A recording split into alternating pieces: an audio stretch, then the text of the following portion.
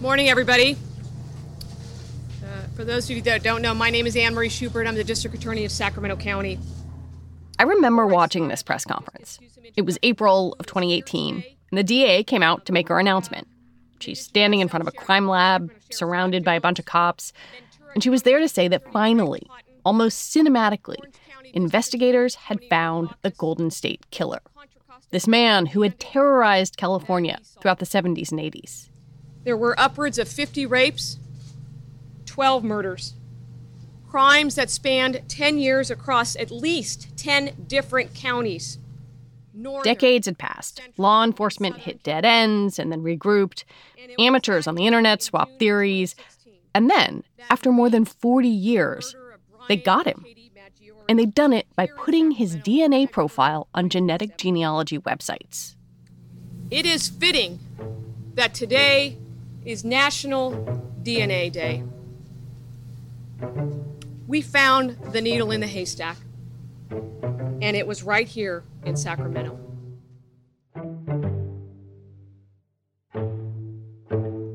Joseph James DeAngelo was arrested, pleaded guilty, and he's serving 26 life sentences. And his case was billed as a triumph for crime solving and genetic genealogy. And it marked a seismic shift in how investigators use DNA in cold cases. Do you remember what you thought when you heard that genetic genealogy had been such a big part of that case? I was really intrigued because I have a biology background before I went to law school, and I never thought the two would sort of come together in this way. That's Nila Bala. She's a senior attorney at the Policing Project at NYU Law School, and she studies how technology and policing come together. It was really fascinating to me that it had been harnessed in this manner. I knew DNA was used to solve cases, right? That's been the case for a long time. But suddenly this entire database was opening up so many possibilities for solving cold cases. Later, Nila began to realize that there were issues with the DeAngelo search. Cops had ID'd the wrong person at first. They searched 2 commercial DNA databases covertly. They even created a fake user profile. From Nila's point of view, police were using this technology with no real safeguards. This really is the Wild Wild West.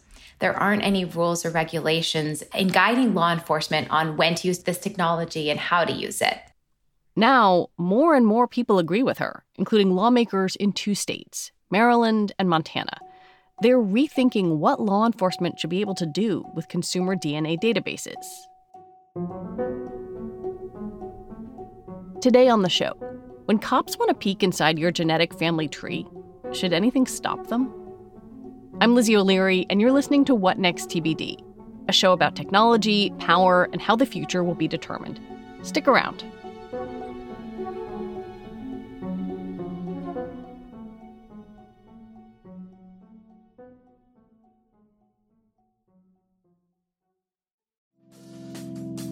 Reboot your credit card with Apple Card, the only credit card designed for iPhone.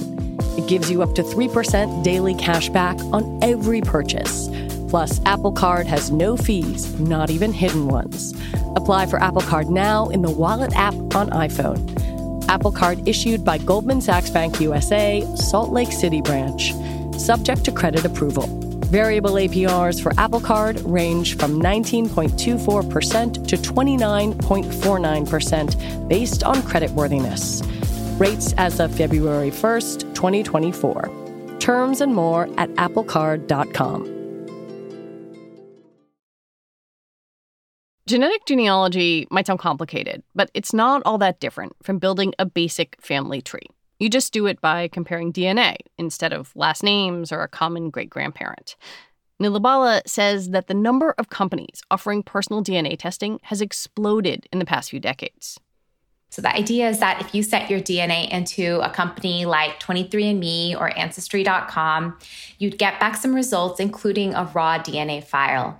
And then if you wanted to find more family members, you could upload it to an open source database. These databases have people who've sent their DNA to lots of different services like 23andMe and Ancestry.com and puts them all together in one place.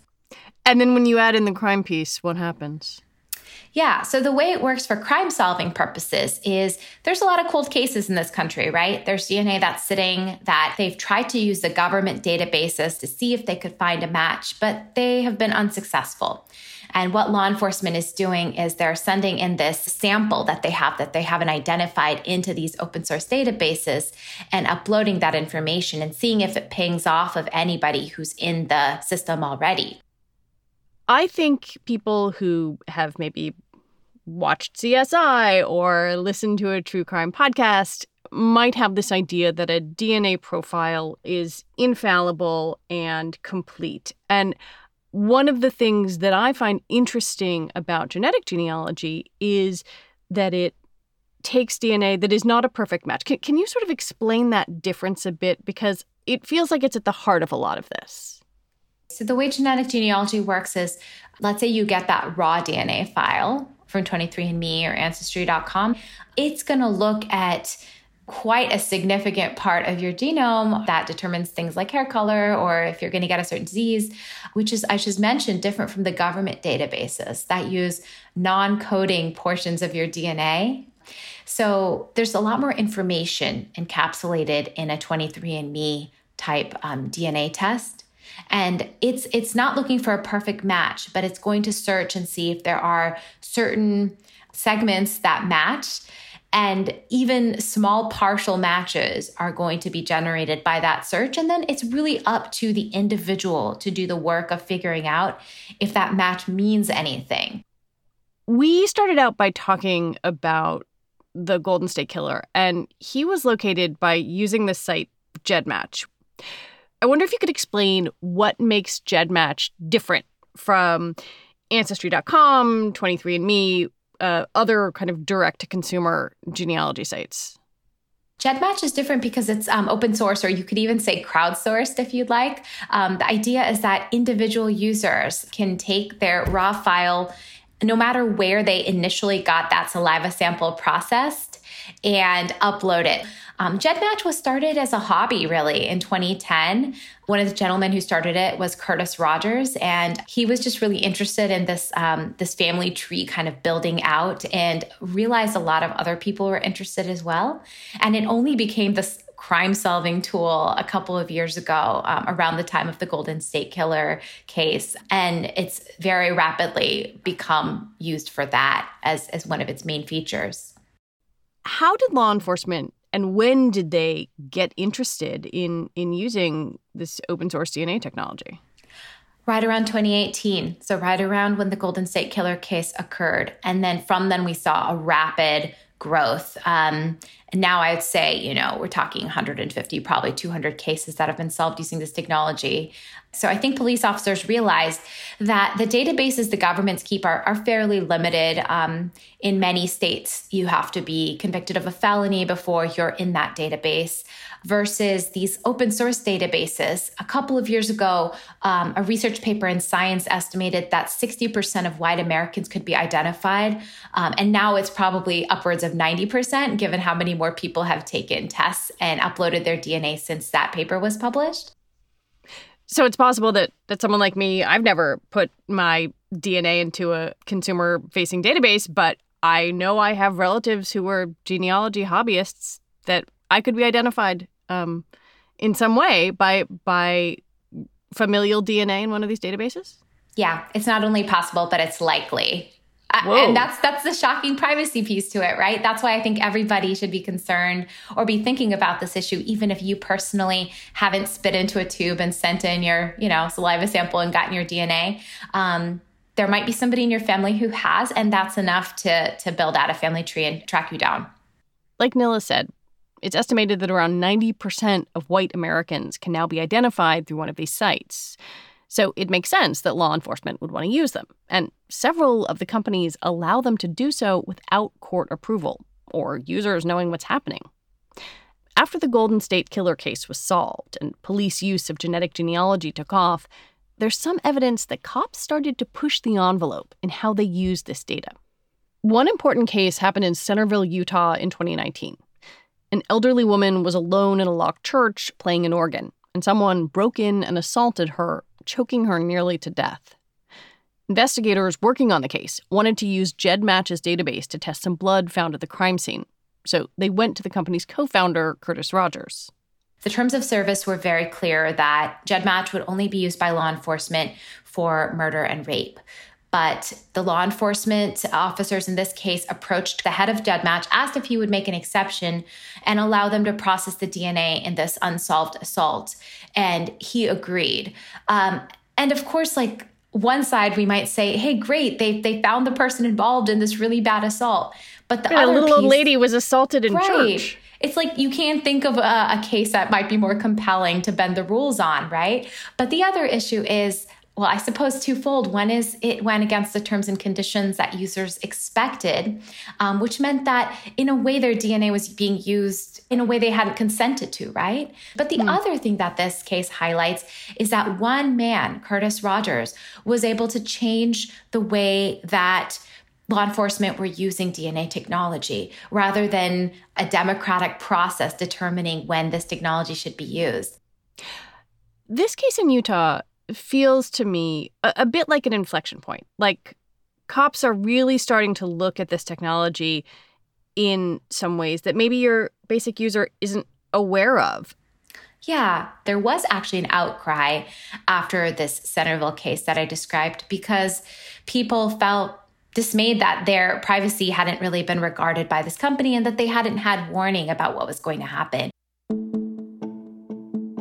It's such a unique issue where it's not just your privacy, it's this other distant cousin's privacy. It's, in some ways, we call it like the fourth party issue because there's this other person out there who hasn't even put their DNA into the system and they can be implicated as well. Because even if me as a user, I know that my information is going in GEDmatch, I click the box and say, yes, law enforcement can use my information. That feels on above board. But what about, my third cousin? Like, do they know that their information essentially is out there as well? Because my DNA and their DNA are linked. When we come back, states start to put the brakes on how law enforcement can use this technology.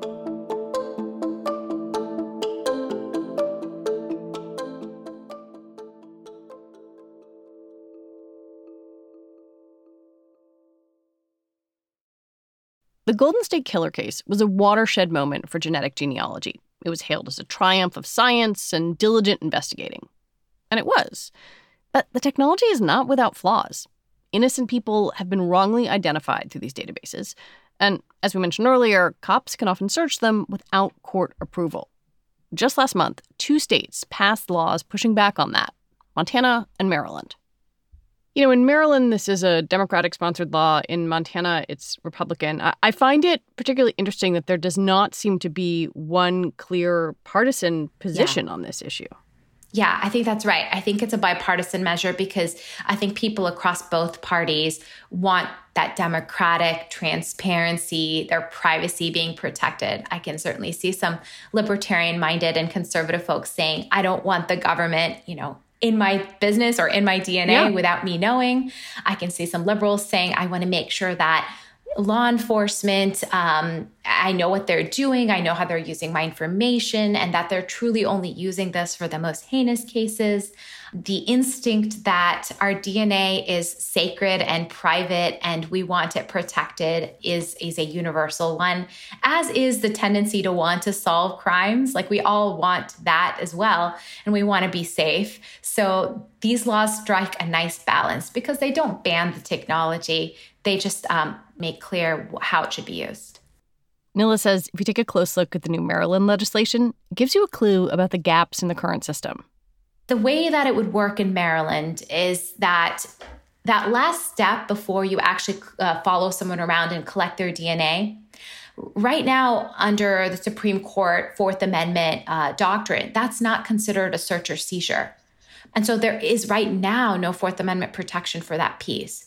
But under Maryland's law, a law enforcement officer would have to go to a judge or magistrate and actually say, I want to collect DNA from this person and essentially get a warrant for that. You will also have to go to a judge or magistrate to let them know that you're actually going down this road and uploading that sample that you haven't identified into the database and make sure that you've exhausted other possibilities and ways of solving this crime. Additionally, the Maryland law says that the DNA data and the file that you create needs to be essentially managed and destroyed once the crime has been solved, which makes a lot of sense. So it can't hang out there on the database for years. Exactly. And that was one of the things I was really concerned about, too, because we know that DNA isn't like your credit card, right? You can't just change it if you get hacked or if you have identity theft. Your DNA is integral to who you are. And so if it gets in the wrong hands, I mean, there could be like a parade of horribles that we can imagine, including someone like holding your DNA for ransom or pretending to be your long lost relative and asking money from you. So it's definitely really important to make sure this information is secure and that it's not in the hands of the wrong people. You study where policing and technology come together. And every time I do an interview about laws, law enforcement, and tech, I'm struck by the fact that technology just moves so much faster than the lawmaking process. Yeah. What do you think the future of policing and genetic partnerships is going to be? And is there ever any way that the lawmaking process can keep up with it? I will say I think the lawmaking process can keep up a lot faster than the courts.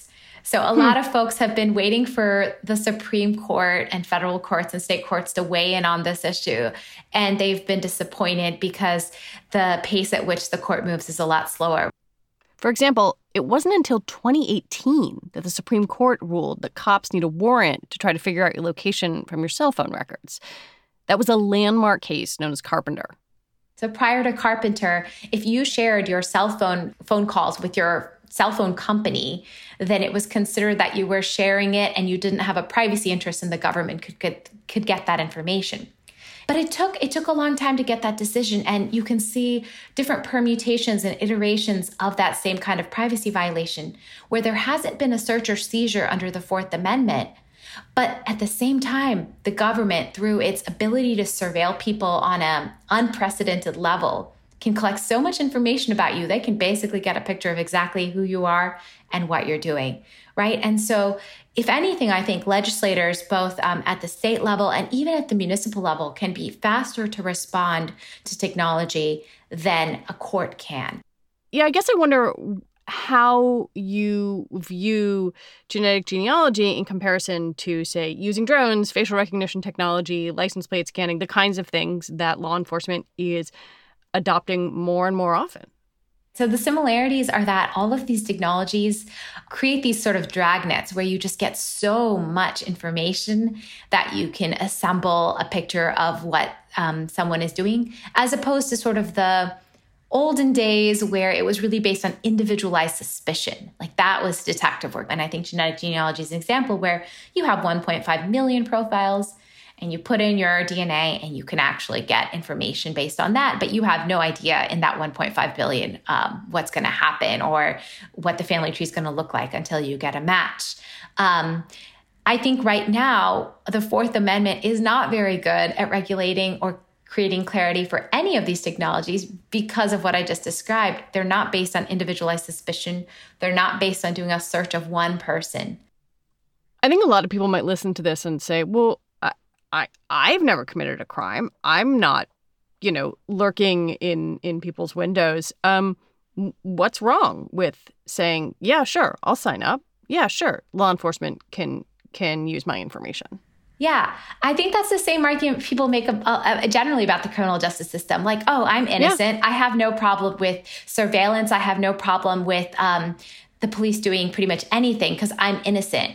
But, privacy goes deeper than that. The idea of privacy and being able to lead a flourishing, thriving human life is that there are sectors of your life that the government can't see into where you can develop yourself as a human being and as a person.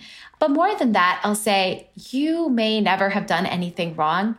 And yet, knowing what I know about the criminal justice system, you could still be arrested, you could still be prosecuted, and things could still happen to you because humans make mistakes.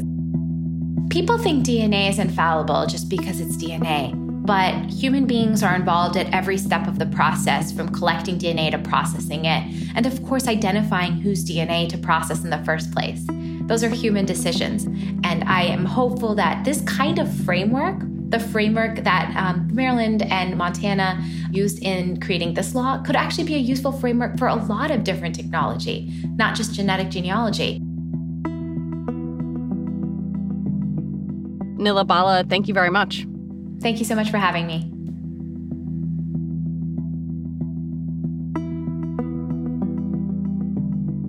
Nila Bala is a senior staff attorney at the Policing Project at NYU Law. That is our show for today. TBD is produced by Ethan Brooks, and this week we're edited by Tori Bosch and Alicia Montgomery. TBD is part of the larger What Next family, and it's also part of Future Tense, a partnership of Slate, Arizona State University, and New America. And I want to recommend that you listen to Thursday's episode of What Next. It's about how the COVID vaccines may not actually protect immunocompromised people. As someone with an autoimmune disease, I found it particularly fascinating. All right, Mary Harris will be back in your ears on Monday. I'm Lizzie O'Leary. Thanks for listening.